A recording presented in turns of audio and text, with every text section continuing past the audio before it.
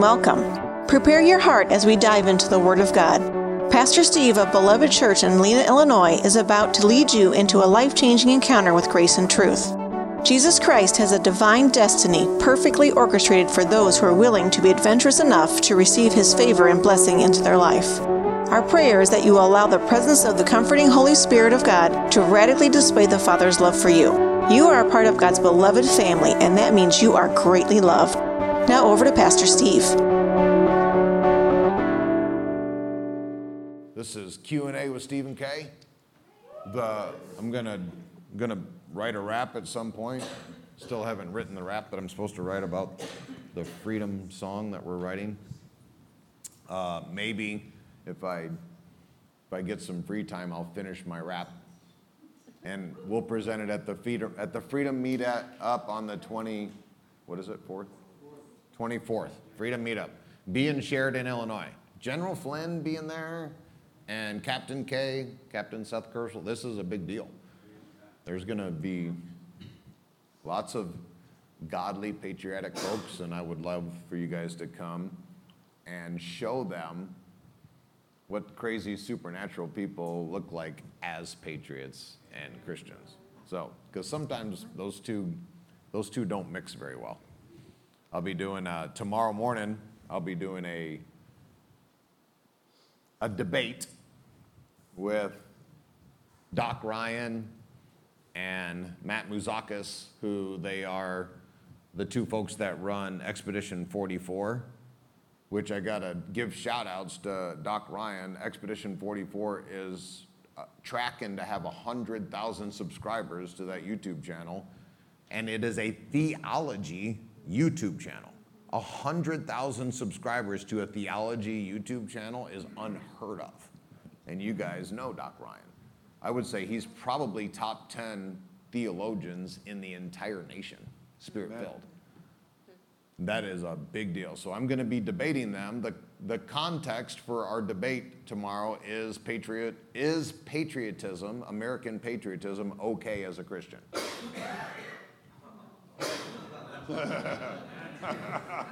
But find out how this goes down, don't we?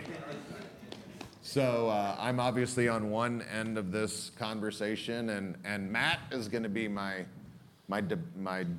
contrary debater. We're going to debate in love. You can do this.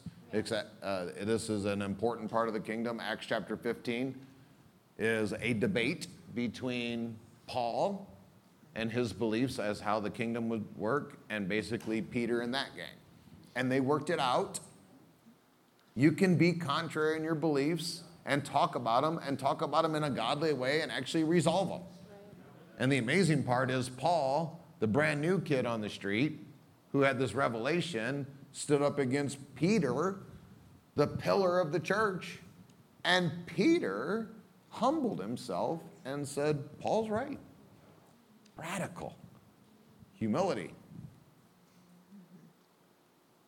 So I'm going to do this in love, and I'm going to represent the King well. And I think that all of you, if you have not subscribed to Expedition 44, please do that, because I think that Doc Ryan is probably one of the most amazing guys on the planet, number one, and number two, has incredible things in his heart to say. And Matt, too. Matt has wisdom beyond his years, and so I'm honored to be a part of that, but I want you guys to hear it out, because I'll tell you that if you are more patriotic than you are Christian, you are wrong. And I've had to fight with this. If you believe more in that flag than you believe in that cross, your priorities are mucked up. And I've had to go back and forth on this, because when I see what evil is doing to my nation, I want to put on my American flag suit and honor the Second Amendment and go take care of bad people. That's not how we do it now. We are at the stage in our society to where we win with words. We win with having a better argument, and we win with holding ourselves accountable to the principles of the King and the kingdom. And then that creates supernatural stress on the workers of evil. So, having said all that, I don't know when Doc Ryan will release it, but the last 3 times I was on his channel, it nuked his channel. You just say Steve Castle in the YouTube world, and literally there's an algorithm that if my name is plugged in on something, he's had 2 of his shows removed by YouTube because I was on them. And one of them, it was over 100,000 views when they took it down. And so he's going to try to change. He's going to put on there Dr. Stephen Castles to see if he can break the algorithm. Well, good luck, buddy. All right, so Cheryl, first question. I'll say your last name if it's a good one for all of the people on YouTube. Any last name? My question is about the Great Awakening. And I guess I don't really exactly know how to. So in the Second Great Awakening, I'm curious, comparatively so, and we know that it's not necessarily mentioned in the Word. The Great Awakening is not Scripture per se. I'm curious about the timing and if it is a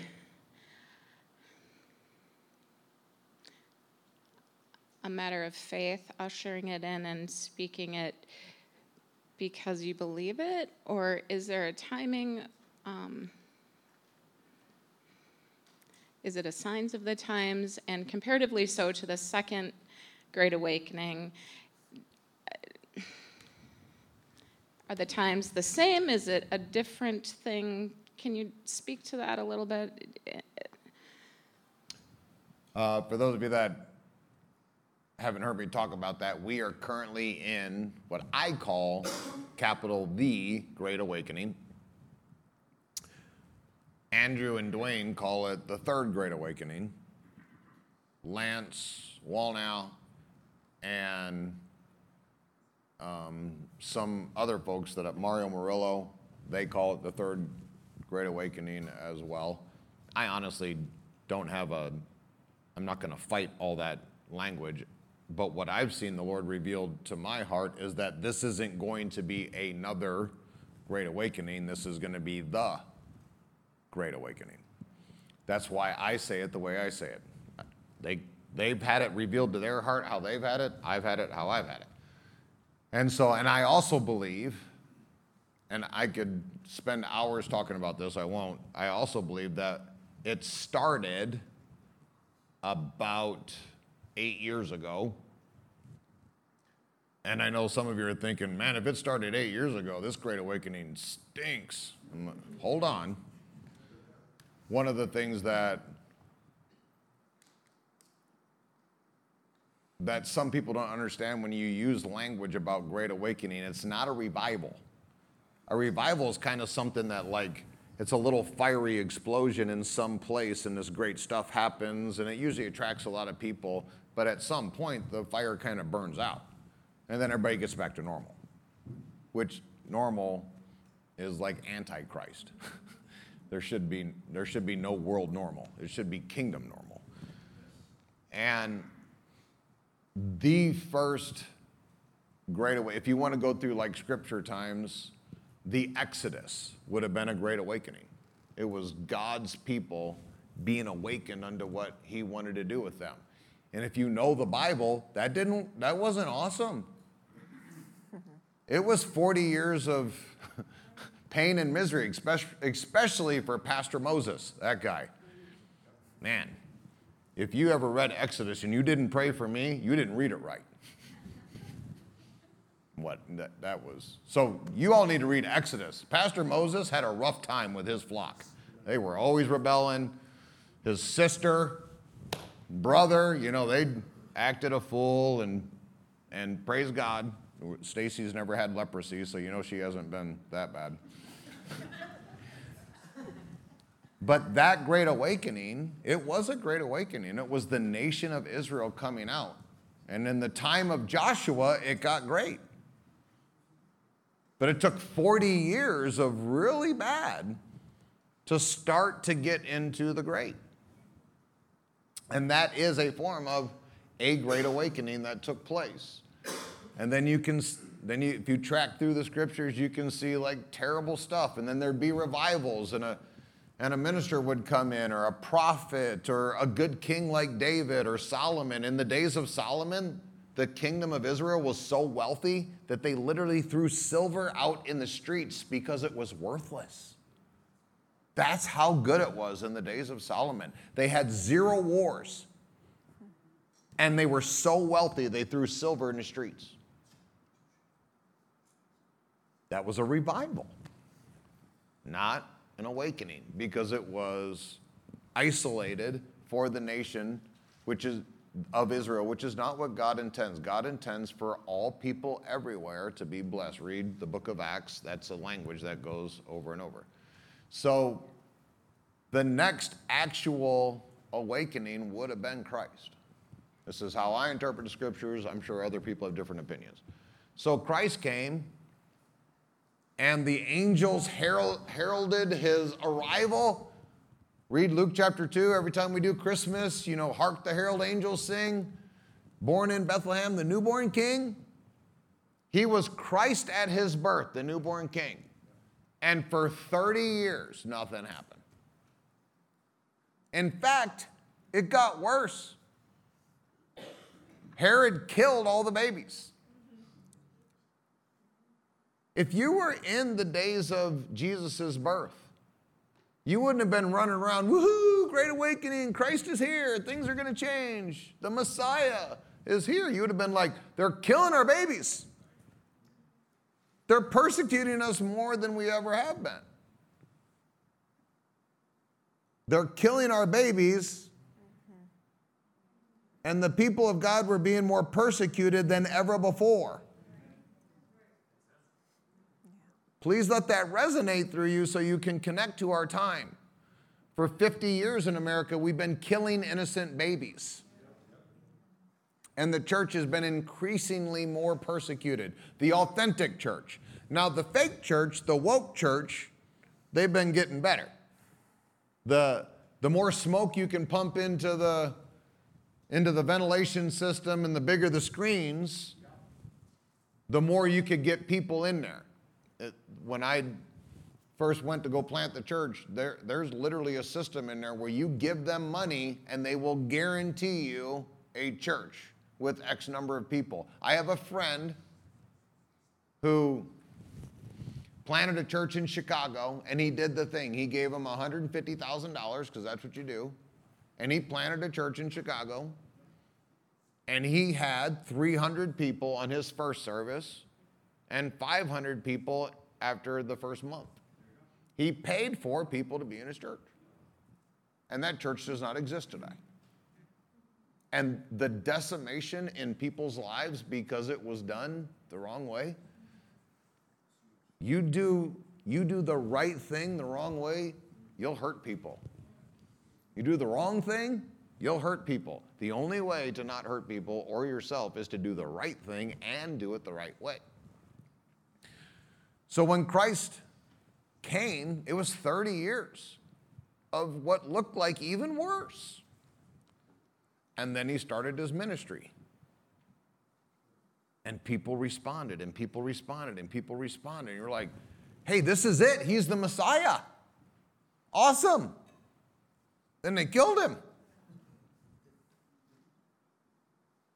And for those of you that are super holy and you think, man, if I'd have been one of the disciples of Jesus, I do not understand why they got so flippant about all the things that they're supposed to be doing. If you're following a guy, if you left your family and your job and your life and your everything to go follow a guy because you believed he was a Messiah, biblical Messiah who's going to come and set up his kingdom and rule over all of the nations of the earth, and then they kill him, you're a little freaked out. And I know a bunch of us are way more spiritual than the disciples were. But they ran, rightfully so. We can't even stand up against the government. They tell you that there's a virus that's going to kill you. Everybody put their masks on, hid in their basement, and they're getting YouTube. Anyway.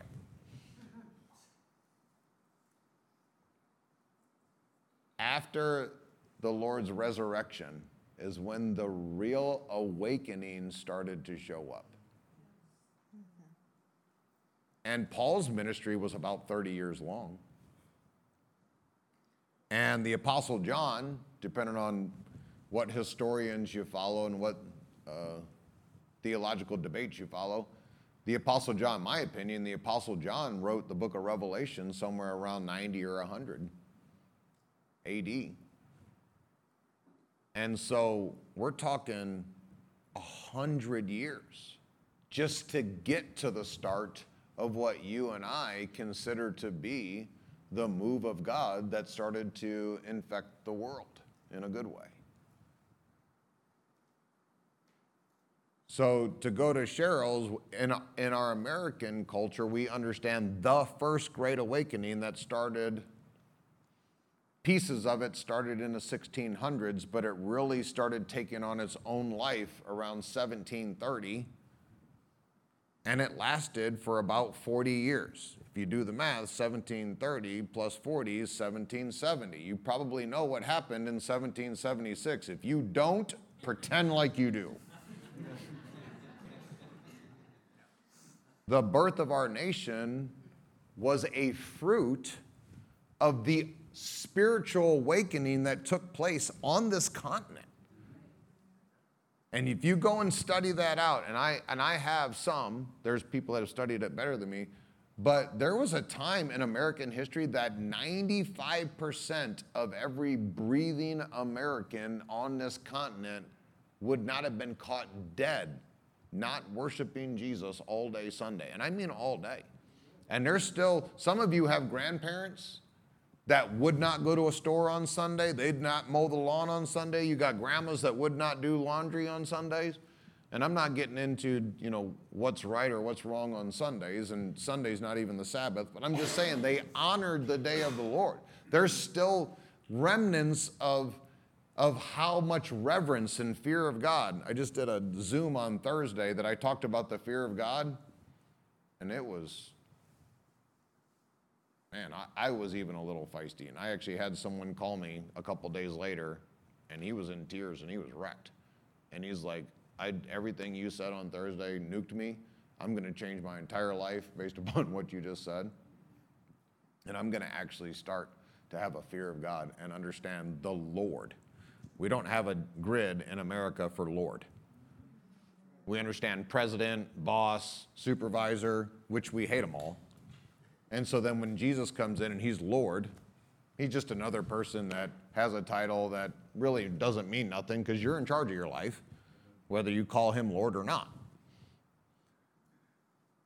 And that first Great Awakening birthed what you and I believe to be the greatest governmental experiment that's ever been done by human hands. I believe that God was divinely a part of the birth of this nation. I can show you in the founding documents and the founding fathers' hearts.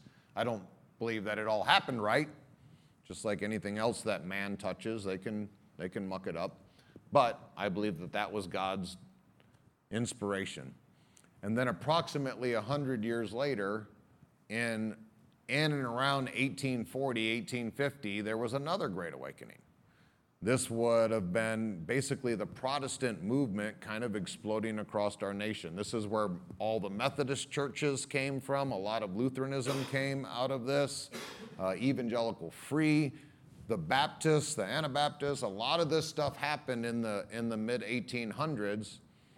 There were circuit rider preachers. There was a ton of great things that were happening in our nation because our nation had gotten, believe it or not, in 1820, 1830, America was as secular as it is now. The bars were filled, the brothels were filled, and it was actually killing people. There was pandemics and epidemics that were going through the nation. They're always congruent with the spiritual climate of a people. Go read the Bible and you'll find out that poverty, sickness, misery, they are always congruent with the spiritual climate of a person or a people.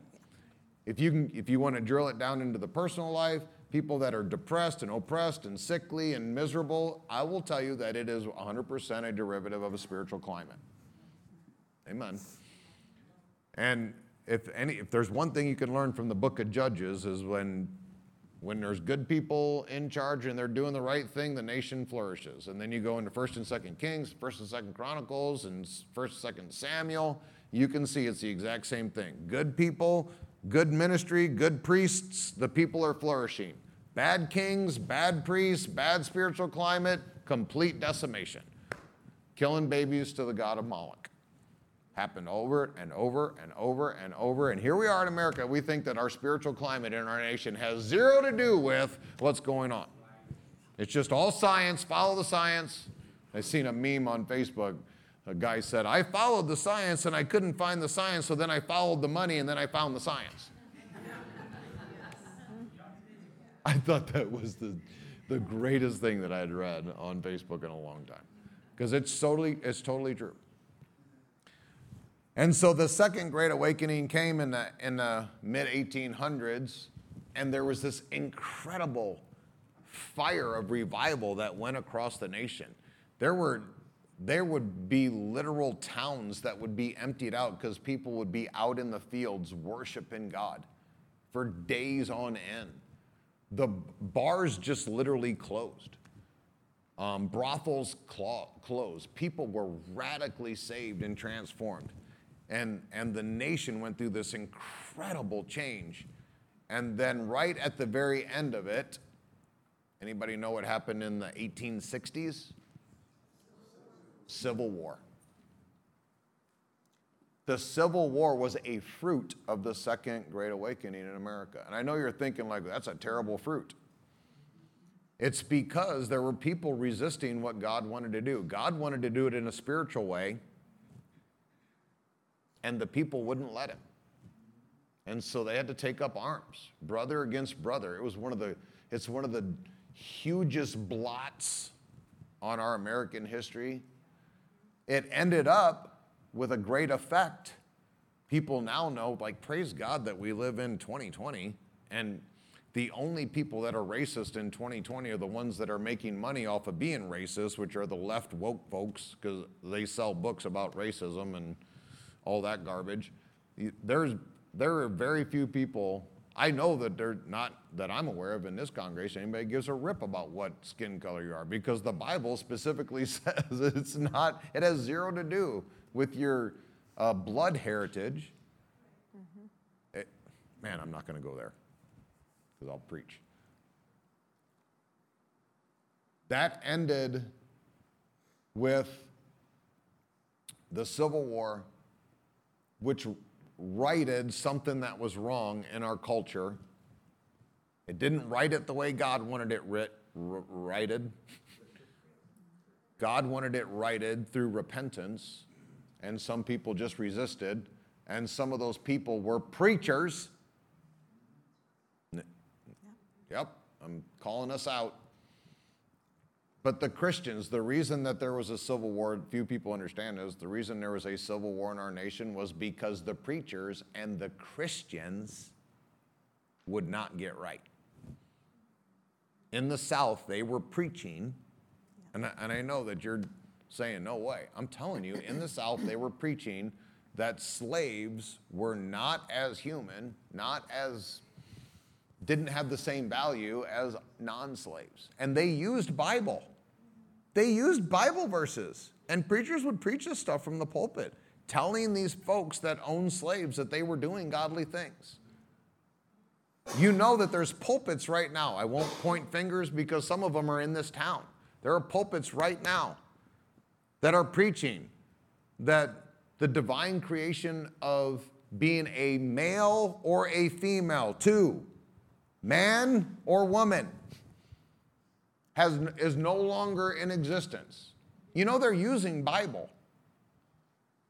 That marriage is no longer a man and a woman, but it can be a guy and a dog, or a monkey and a woman, or whatever they got, whatever they want to come up with, and they're going to use Bible to do this stuff, y'all. I've heard the sermons. And I know you're thinking, like, no way, people wouldn't believe that. Okay, the same people that wouldn't believe that black folks were not worth as much as white folks 100 years ago. which are also the same people in 1939 in Germany that thought Jews were less of a human than Germans. Beloved, this happens all the time. This is why you have to be able to rightly define, rightly discern the Word of God and the Spirit of God. So then we move into a time where people were righting the ship. If you've ever heard of Orthodox Christianity or evangelicalism,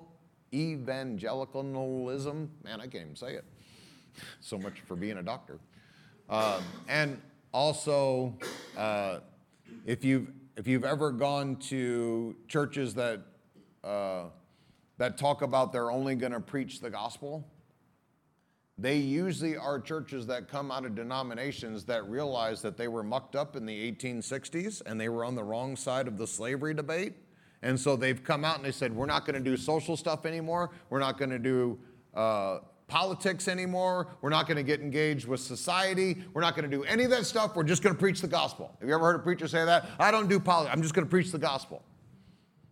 It's because they don't believe that the gospel can do anything with culture and society and government and all that kind of stuff. And so they're limp-wristed. Jesus affected kingdoms when he preached. His people went and changed entire nations. The gospel they carried changed things. And so that was the Second Great Awakening that turned into this time where we've got now 47,000 denominations in Christianity. 47,000 Christian denominations. Every one of them a split. We at Beloved have had 2.5 church splits, so I know what this is like. Every one of them is a split from someone who says they know better than the guy that they split from. And so then they started their whole little group of we know better on this. And the problem is that there's just all these little singularities. Some folks focus in on just the Holy Spirit. Some people want to talk about just baptism. Some people want to talk about just getting people saved. Some people want to talk. That is not the whole counsel of God. None of the apostles did any of that. They covered all the things that were a part of the kingdom, which is why we don't have a denomination. We're non or interdenominational at this church.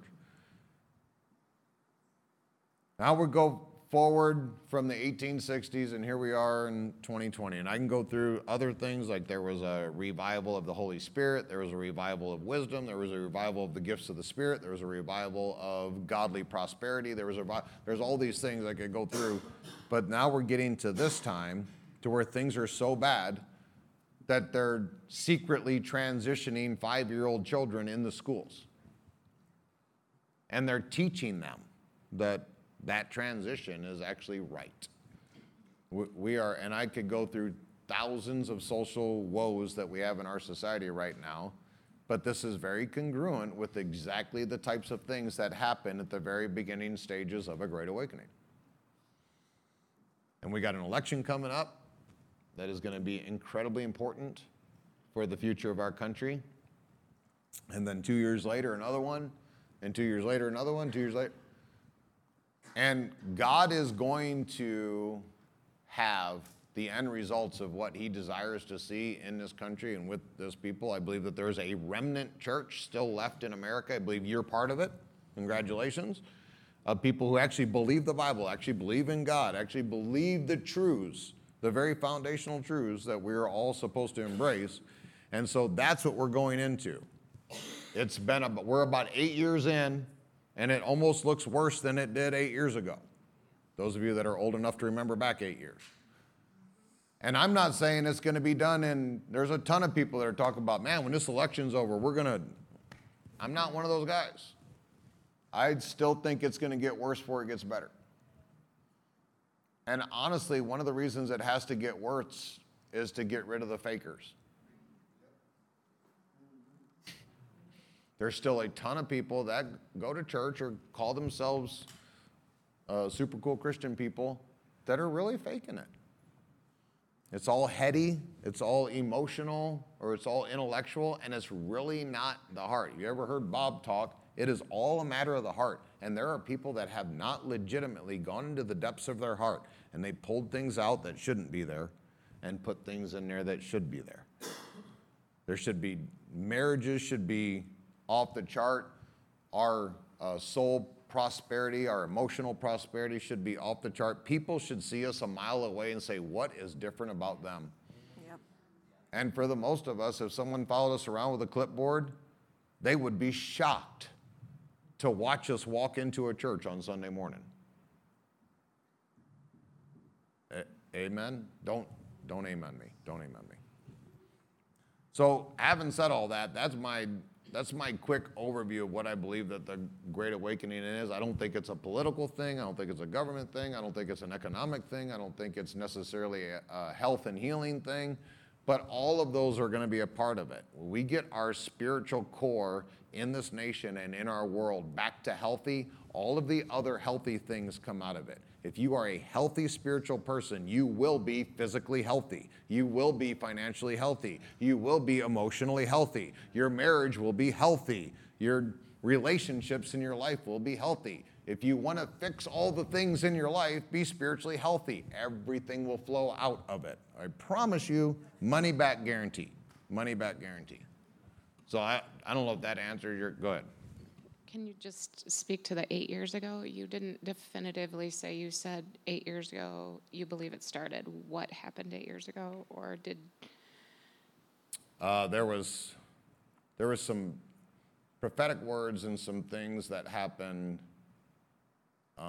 in the culture, and I don't want to get too deep into it. Some of it had to do with political leaders and things that were being exposed, and part of going into this Great Awakening that I didn't say was there is part of an awakening. Think about it. Awaken means that people are asleep and then they wake up. Now, some people wake up better than others.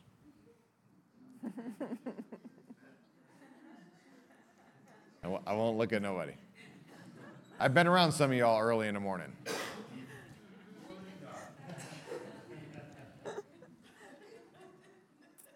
Why'd you look at me?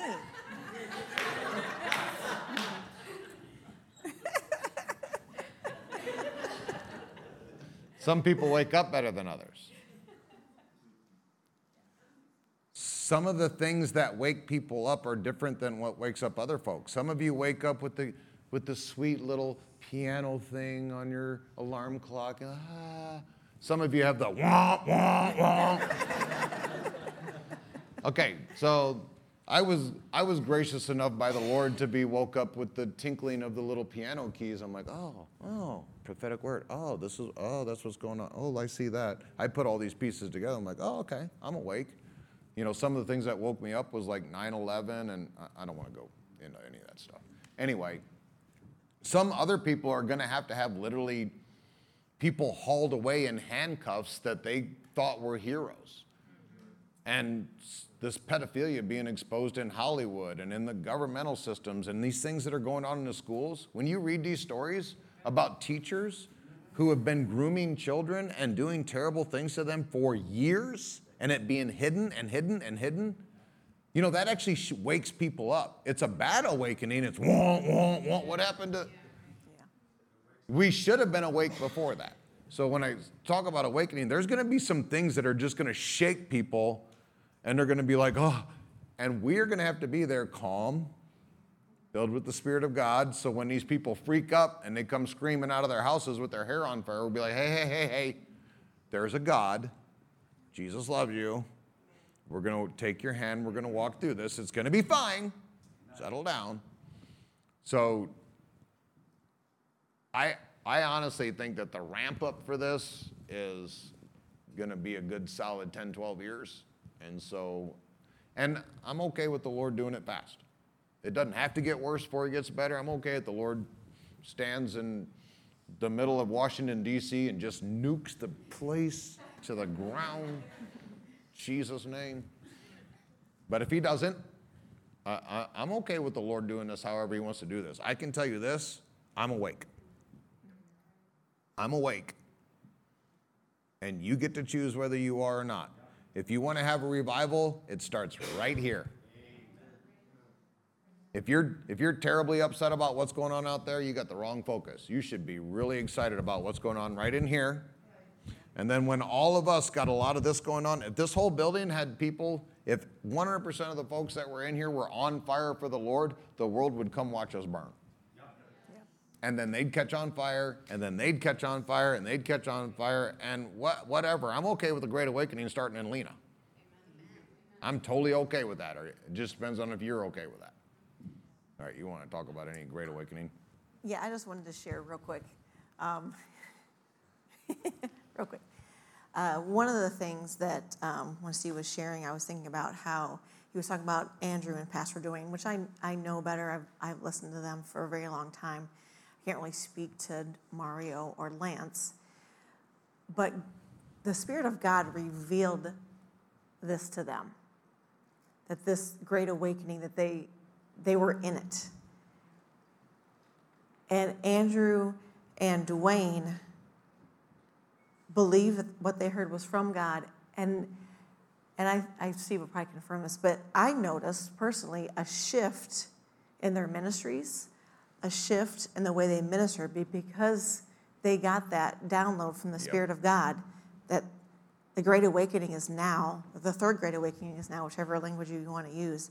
It shifted their ministries. It shifted the way they looked at things. It shifted their resolve even more so. And one of the things that I believe that God revealed to them is because they are very faithful men.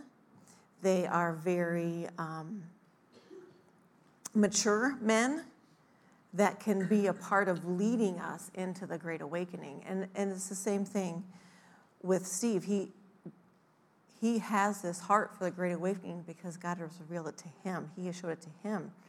And he has shifted the way he interacts with this world because he believes it is now, it is here.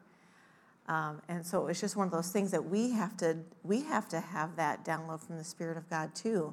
Like, okay, God, reveal to me that we're in this Great Awakening, and what's my part in it? What's my part in this Great Awakening? If you're showing me that we are in this, and we're a part of it, and we're a part of awakening to this world, to the kingdom of God, where's my place in it? Andrew and Dwayne have been doing that. They've been seeking God, where's my place in this? And they have been making moves in their ministries based upon what God has showed them he wants them to do in this Great Awakening. Steve has been shifting and doing things because God's got a role for him in the Great Awakening. So what is ours? What is our role in the Great Awakening? And we need to be purposeful about asking him that question for ourselves. That's good.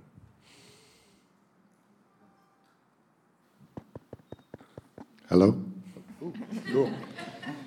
Okay, real quick. So I'm going to start with something completely different. Let me start with a little bit of etiquette. Go ahead. As a person who was a professional sound man and did some professional video stuff, don't ever tap a mic. 1. 2, if you do ever take a mic, this is just going to be helpful knowledge along the treading of the Great Awakening, because you all might have mics.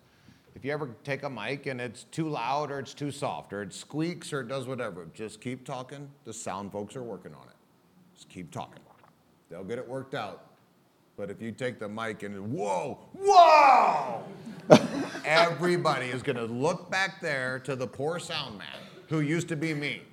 I'm working on it. So whenever you take a mic, just take a mic and talk into it normal. Some people talk into it really quietly because they think the mic is going to make that. No, that just makes it harder. If you talk normal into a microphone, the sound folks will do what they're created to do, and everything will be fine. All right. So anyway, that had nothing to do with Clark. Some people are rebellious. So first of all, I want to preface the fact that this is kind of coming out of our Bible study that we do on Thursdays. So it's going to be for both of you. But it also comes from, my wife has gone for a whole week with a couple that have some real spiritual needs. And I'm not going to go into what that is, but one of the teachings that my wife was talking about was that at the church she was staying at was that they were teaching basically that the gifts of the Spirit weren't available for everybody. Now, it's funny because I can look at 1 Corinthians 12 talking about how, are all apostles, are all prophets, are all teachers, do all work miracles, do all have the gifts of healing, do all have the tongues, do all interpret, and then it talks about seeking the greater gifts, which obviously is love, right? But what's funny is that if I was to come in here before I met you guys, before I was in that Sunday school, Bible study that we're doing, I would have taken this to mean that no, not all are apostles and not all are prophets and not all are teachers. And there's more to this, though, because as I'm sitting here, I realize now why I was taking it wrong, because it was assuming that God was keeping them from these gifts when it wasn't. It was their lack of faith and seeking out these other things, not for themselves, but for the greater good of the people.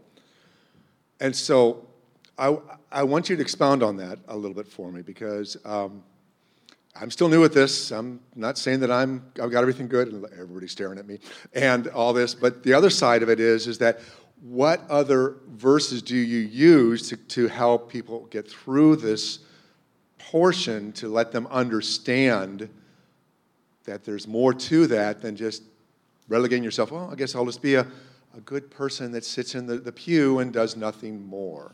You want to start? You're going to start. I'll start. Yep. Firstly, let me come at this from a rational way,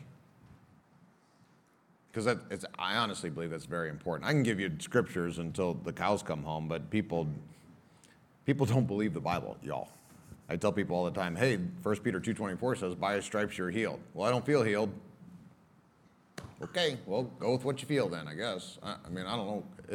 A lot of people think the Bible is like speed limit signs. Like, if you do it, great. If you don't get caught. Rationally, I want you to consider this. In the Old Testament, God made a way for people to experience a supernatural or divine touch from him. You can go read the Old Testament. People got healed. People were blessed by God. People had incredible encounters with the Lord all throughout the Old Testament. And then Jesus comes along, and it's experience personified. Wherever he went, there was dramatic, miraculous, supernatural encounters of God through the person of Jesus.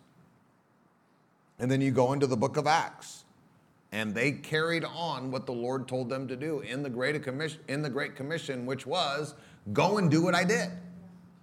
With the same message that I have, with the same spirit that I have. And there's a ton of denominations in this world, they're called dispensationalists, that thinks that when the last apostle died, basically the Holy Spirit died. And then we've been floundering without an opportunity to have a supernatural encounter with God for 2,000 years. So God was this way in the Old Testament. God was this way in the ministry of Jesus. God was this way through the apostles. And then God changed. It's not rational. If God was encountering folks in the Old Testament and doing incredible, miraculous things, he parted the Red Sea in the Old Testament, y'all. That's bigger than stuff Jesus did. And then most of us know the ministry of Jesus, just thousands of people all the time being healed and delivered and set free. We just last week when I preached on Mary Magdalene, she literally was the person that had 7 demons cast out of her. You know how miraculous that is? You know what most of you would do if someone stood in front of you with 7 demons? You'd call me. That is a supernatural thing, and I know we think that demons cease to exist. I got news for you. In America, demons don't see. In fact, I think there's more demon-possessed people in America. We just have more medication to keep them under control. A lot of these people that are walking around medicated to the hilt, it's because they've got demonic energy that's jacking with them. If you get them off the medicine and let the demons manifest, they'd actually come in here and get set free, and they wouldn't have to have a demon or the medicine. And thank you for that one clap. That's okay. God desires to encounter people. And God is supernatural. The word supernatural just means above the natural. And so, when did it go away? I have this conversation with people that believe in abortion, that believe in murdering a child. Most people that believe in abortion do not believe that it is right, moral, to abort a child 30 seconds before they're going to be born. Right? You've probably met people that believe in abortion, but even those people don't believe that you should abort that child, like literally right in labor when the child's about to be born. Because you're like, no way, it's a baby now, like for real. And so I asked them, okay, so it's a baby 30 seconds before it's born. Yes. Is it a baby 5 minutes before it's born? Yes. Is it a baby the night before it's born? Yeah. Is it a baby a week before it's born? Yeah? Is it a baby a month before it's born? Yeah? About 3 months before it's born? No. Okay. So what is it? 3 months, 4 days, 7 hours, 14 minutes, and 10 seconds. Is that the it was a fetus, a nothing, and then magically in this one hair breadth of a second, and by the way, was it on the second, or was it a half a second? Or was it a millisecond? Or was it a nanosecond? I mean, when did it go from not being a human to being a human? And they can't answer you. Because it's not. And just so you know, it was the Supreme Court back in the 1970s, in the original Roe v. Wade, that invented the whole trimester thing. The justices of the Supreme Court, not doctors, they're the ones that invented the trimester thing, because they said, okay, we recognize that there's a right to kill a baby. So as long as we just determine when it's a baby. So they said, before 3 months, no, that's probably not a baby, kill at will. 3 months to 6 months, we'll just let the states decide. But after 6 months, it's got to be a baby. Third trimester, you can't kill it. Literally, Supreme Court justices came up with the trimester language so they could decide when to kill it. And so I've actually asked people, so you think you can kill a baby before 3 months? So what if you got it wrong? What if you were conceived? What if the doctor didn't know exact day that you were conceived? Did you kill it? Should you go to prison for murder? Well, no, of course not. Okay, it's the same conversation that I have with people who are dispensationalists. Okay, the Spirit of God died. The Holy Spirit died someday. When was that day? At the end of Peter's ministry? Because John outlasted Peter. John lived longer.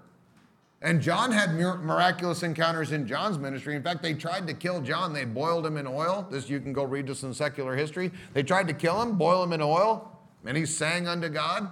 They couldn't kill him by boiling him in oil, so they let him out.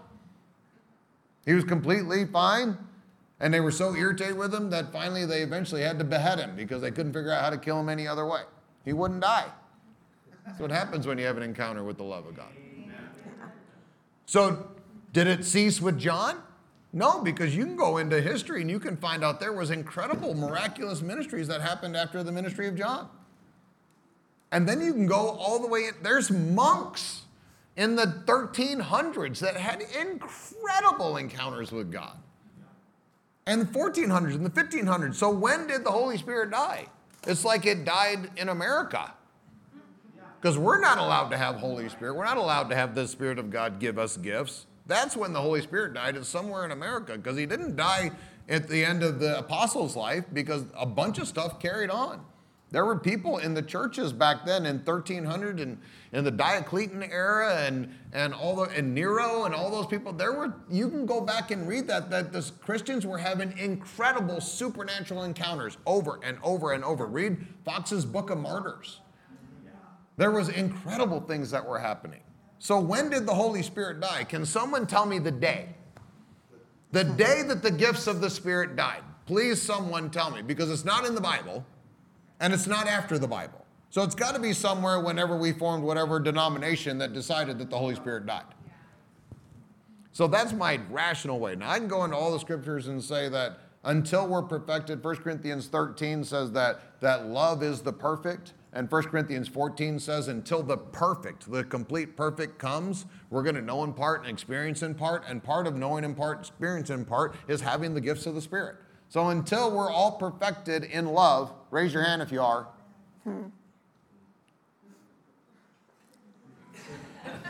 Then we're going to need the gifts of the Spirit. Yeah. We're going to need the gifts of the Spirit until we're all perfected in love. And ain't none of us there yet. And Jesus was the one giving the gifts. So we're going to always have the gifts with us until we cross over, and we won't need the supernatural to change anything in the natural, because the supernatural will change everything in the natural. Yeah. This is why you go first. I'll just say, most of the time when I have had these conversations with people, I've really had to drill down into their personal reasoning, or honestly, it's their relationship with God. Because if you truly had an intimate relationship with God and His Word, it would be very, very hard for you to deny that He has these gifts for here and now and for me. And so most of the time it turns into a conversation about their relationship from the Father, and like, why do you not believe that He has this available for you? That He trusts you to operate in these gifts, to minister to your family, minister to your church, minister, so I usually use it as an opportunity to minister to that individual person about why they don't believe these gifts are for them. Because sometimes it is that. But you don't know what I've done. How can God possibly trust me to operate in these gifts so I can minister to the people around me? Because we just think God looks at us the way we look at ourselves. And that's not how He is. Praise God. He doesn't look at us the way we look at ourselves sometimes. And so that's my short, quick answer, is it's an opportunity for you to really to dig into that person's heart and why they don't believe that God has those gifts for them. A lot of people think Jesus is like Santa Claus. And if you're good all year, then you get a gift. If you're bad, you get coal. And I've been bad, so I get coal. Steve must have been good because he got a gift, because he's seen... I ain't any better than anybody in here. That's a great place for an amen right there. I set you all up and you didn't even take it. It's not by my holiness that God does incredible things to. It's in spite of my holiness. It's not because I got it all figured out. It's because I don't have it figured out. Why otherwise would I need a gift? Yeah. God wants to give people gifts through you.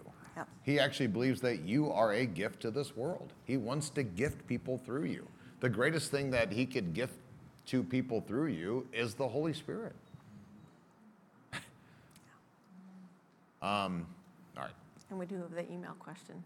What is it? Oh, is it here? I didn't get emailed it. You did, apparently. I don't have an email question. Someone supposedly... You might now. I'm sorry. I have an email. With the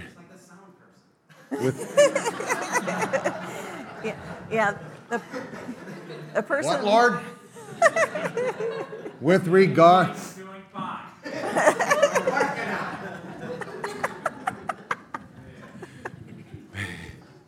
With regards to agape love, hopefully you understand the difference between agape love and the other versions of love.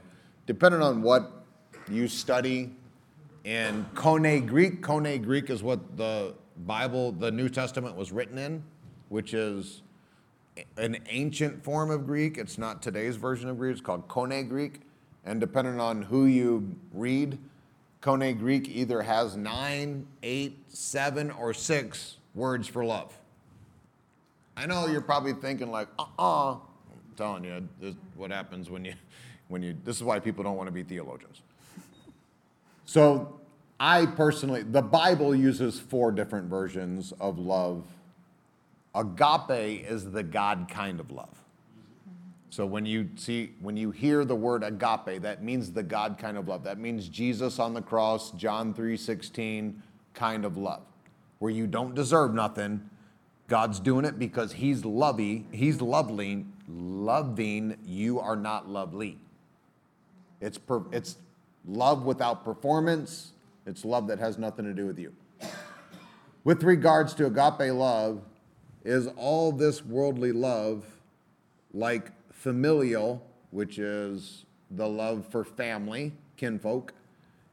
Eros is the word erotic, so that goes into physical or sexual love,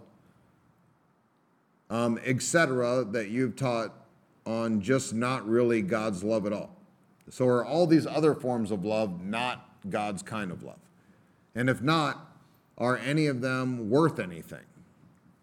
It seems once you begin to operate in agape love in every situation, hard or easy, it feels like there's no more emotion with regards to love.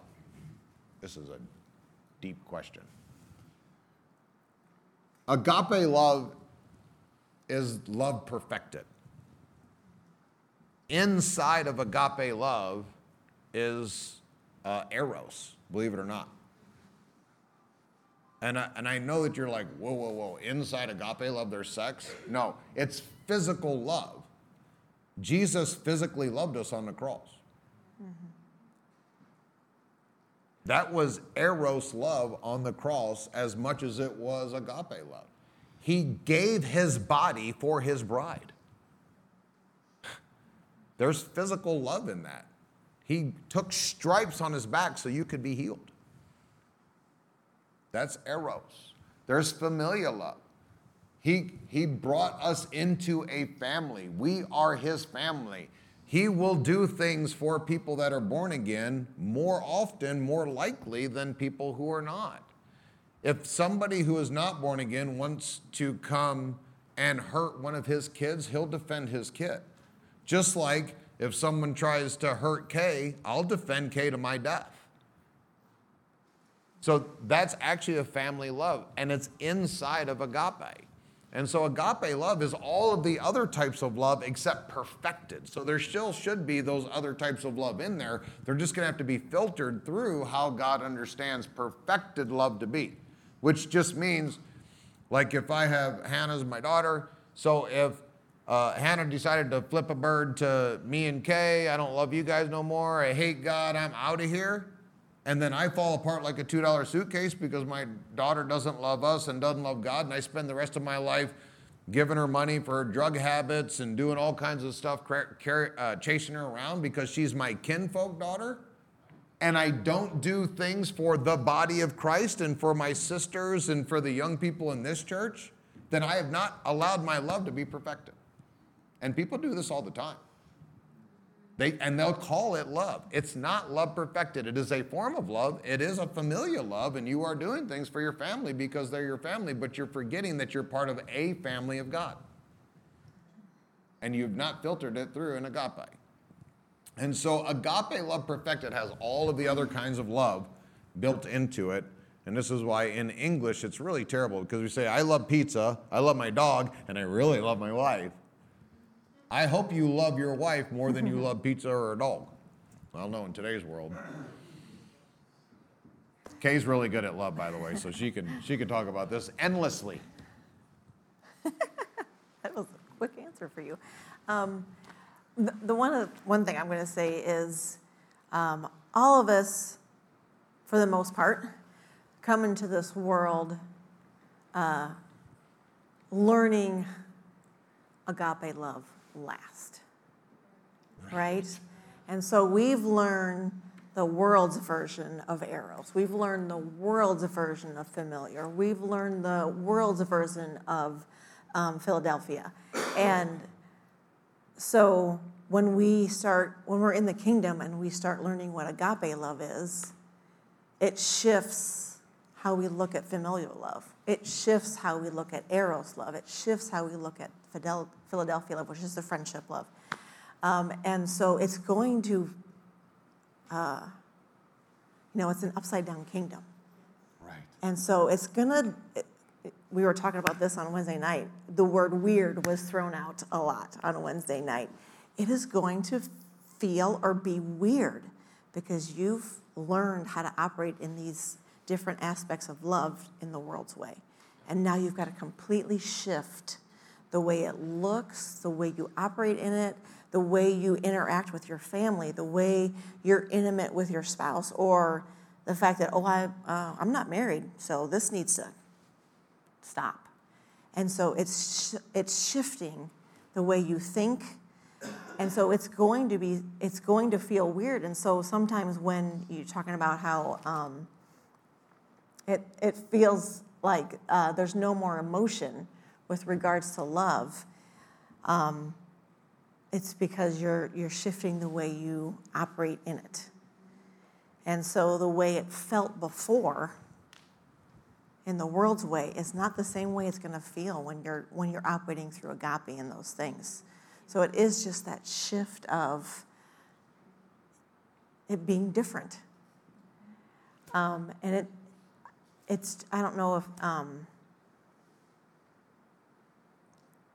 if feels like there's no more emotion is necessarily the right language to it. It's different. It is different. You're no longer led by the emotional aspect of all those things. You are now led by the agape love. And so it's just a shift that we all in this room have had to make and are still making in all those areas. One of the things about the emotion part of it, we're so aware of emotions, our feelings and our emotions. We're more aware of feelings and emotions than we are probably any other thing. Jesus could be standing next to you, breathing on your neck, and you might be aware of like how angry you are at Kay because of whatever.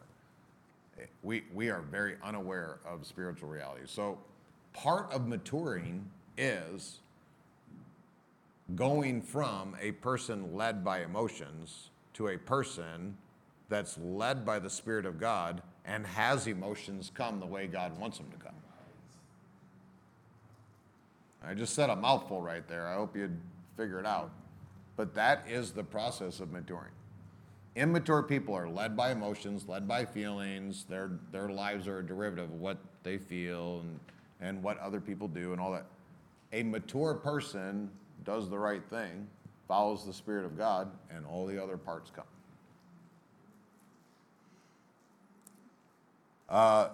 On the Q&A cards, one of them was Adam and Eve were the first people God made. Did he make more after them? No, he rested. He was done making when he was done making. If not, where did Cain and Seth's wives come from? Yeah, baby. This has been a long time theological debate. Because on one hand, God has to make extra people, which isn't in the Bible. On the other hand, God has to wink at incest. That's a rock and a hard place. And a lot of people fall in a lot of categories. So I'm going to give you my quick version. I don't think Kay probably, maybe she does. I have a couple notes, so we'll see what you say. And then Kay's we'll got it. One of the reasons that God outlawed in the law, incest is wrong, obviously. Way wrong. The reason that God made incest wrong was because it was perpetuating evil and wickedness and some of the fall of Adam and the curse. Adam and Eve had no violated genetics in them. They were perfectly made by God. In a way, you could almost say Adam and Eve were brother and sister.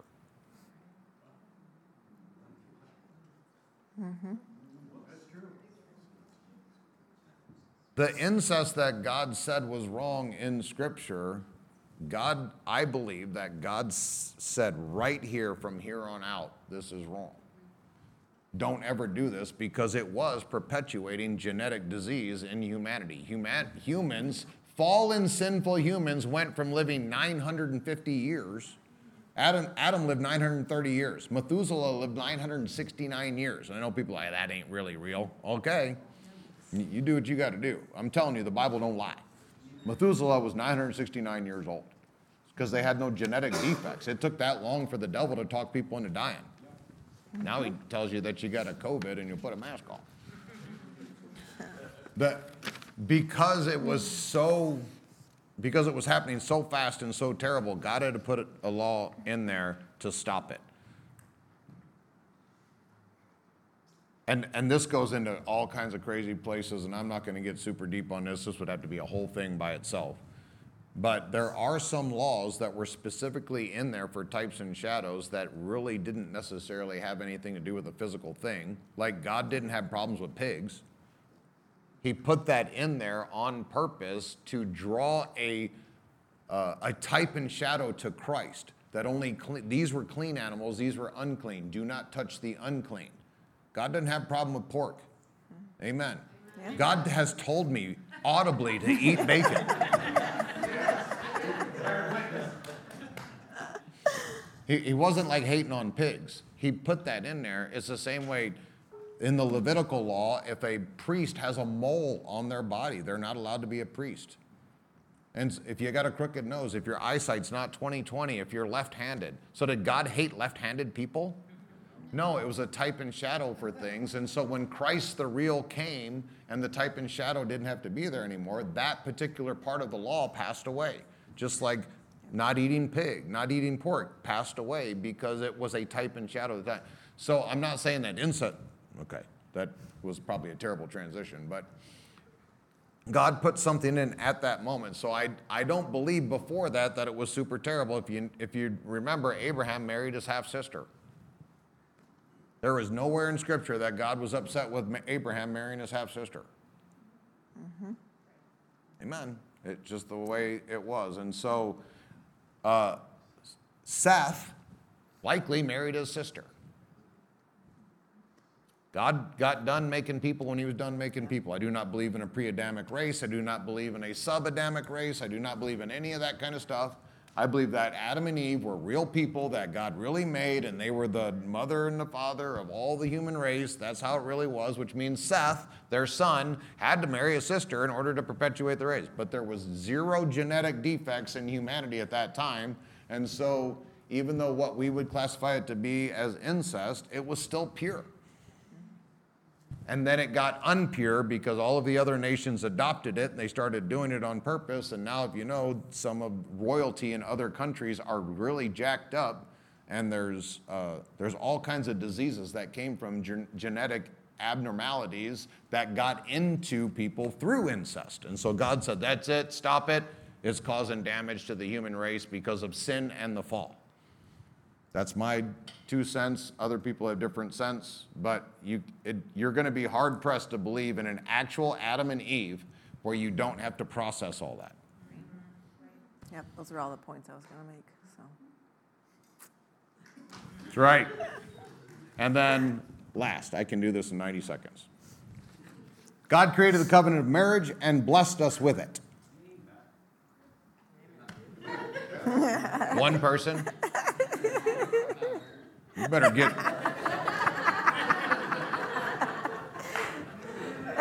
I ain't married. I don't give a rip about that covenant.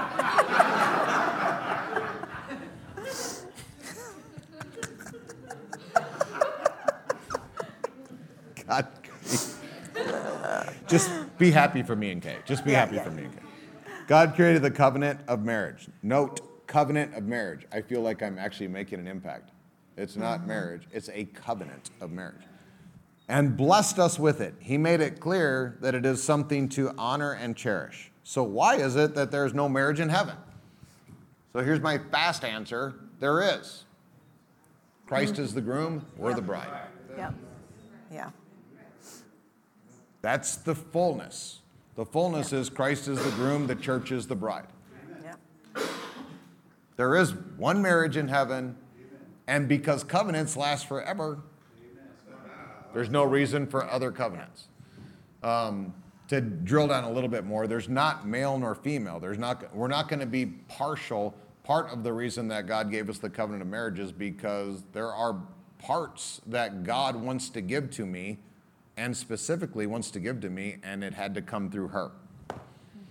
I got in touch with my feminine side when I got married. Her name is Kay. I don't have a feminine side as a guy. If you believe any of that junk, you're already halfway down the woke trail. You don't have that stuff. God didn't make me with a black dog and a white dog, and there's a girl on the inside and a guy on the inside, and one day I'll figure it out. No, this is my feminine side. Thank God for the covenant.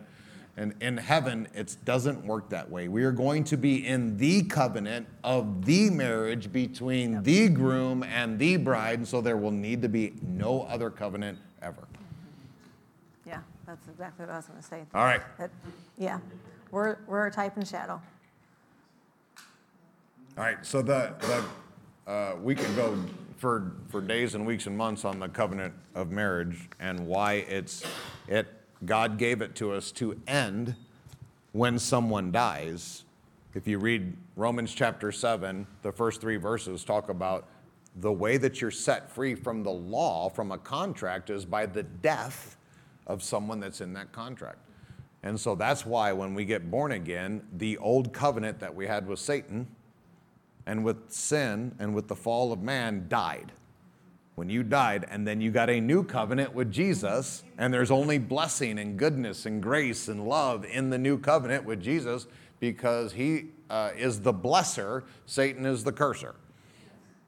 So that's why it's important to be born again, so you can get into that new covenant. All right, I'd like to bless you. Please rise.